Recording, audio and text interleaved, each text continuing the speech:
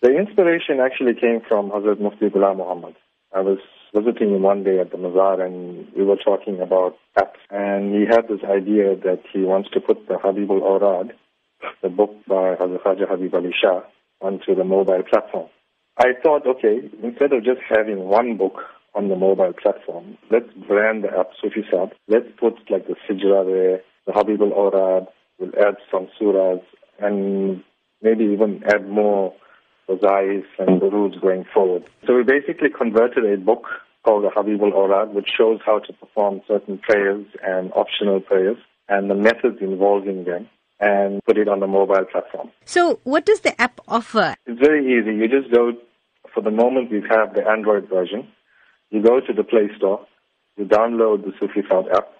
You won't need any data after the initial download, so you don't need to worry about finishing your data bundles and stuff like that. Once it's downloaded locally on your phone, you can use it, and it shows you how to perform, like Fajr, for example, the morning prayer, how to perform the optional prayers. There's stuff about Hakika there, There's a lot of information from the Habibul Awrad book itself.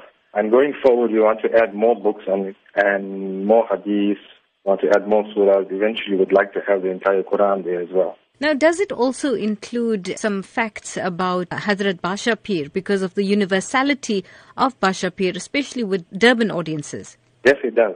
We've got an entire section of Hazrat Badsha Peer and his history. We've also got a section of Hazrat Soofie Saheb and his history. And like I say, going forward, there's going to be a lot more of information that's going to be valuable to everyone. So do you have plans for any other innovative apps in future? Yes, we do. The iOS version is a short-term plan. We need to get that out as soon as possible.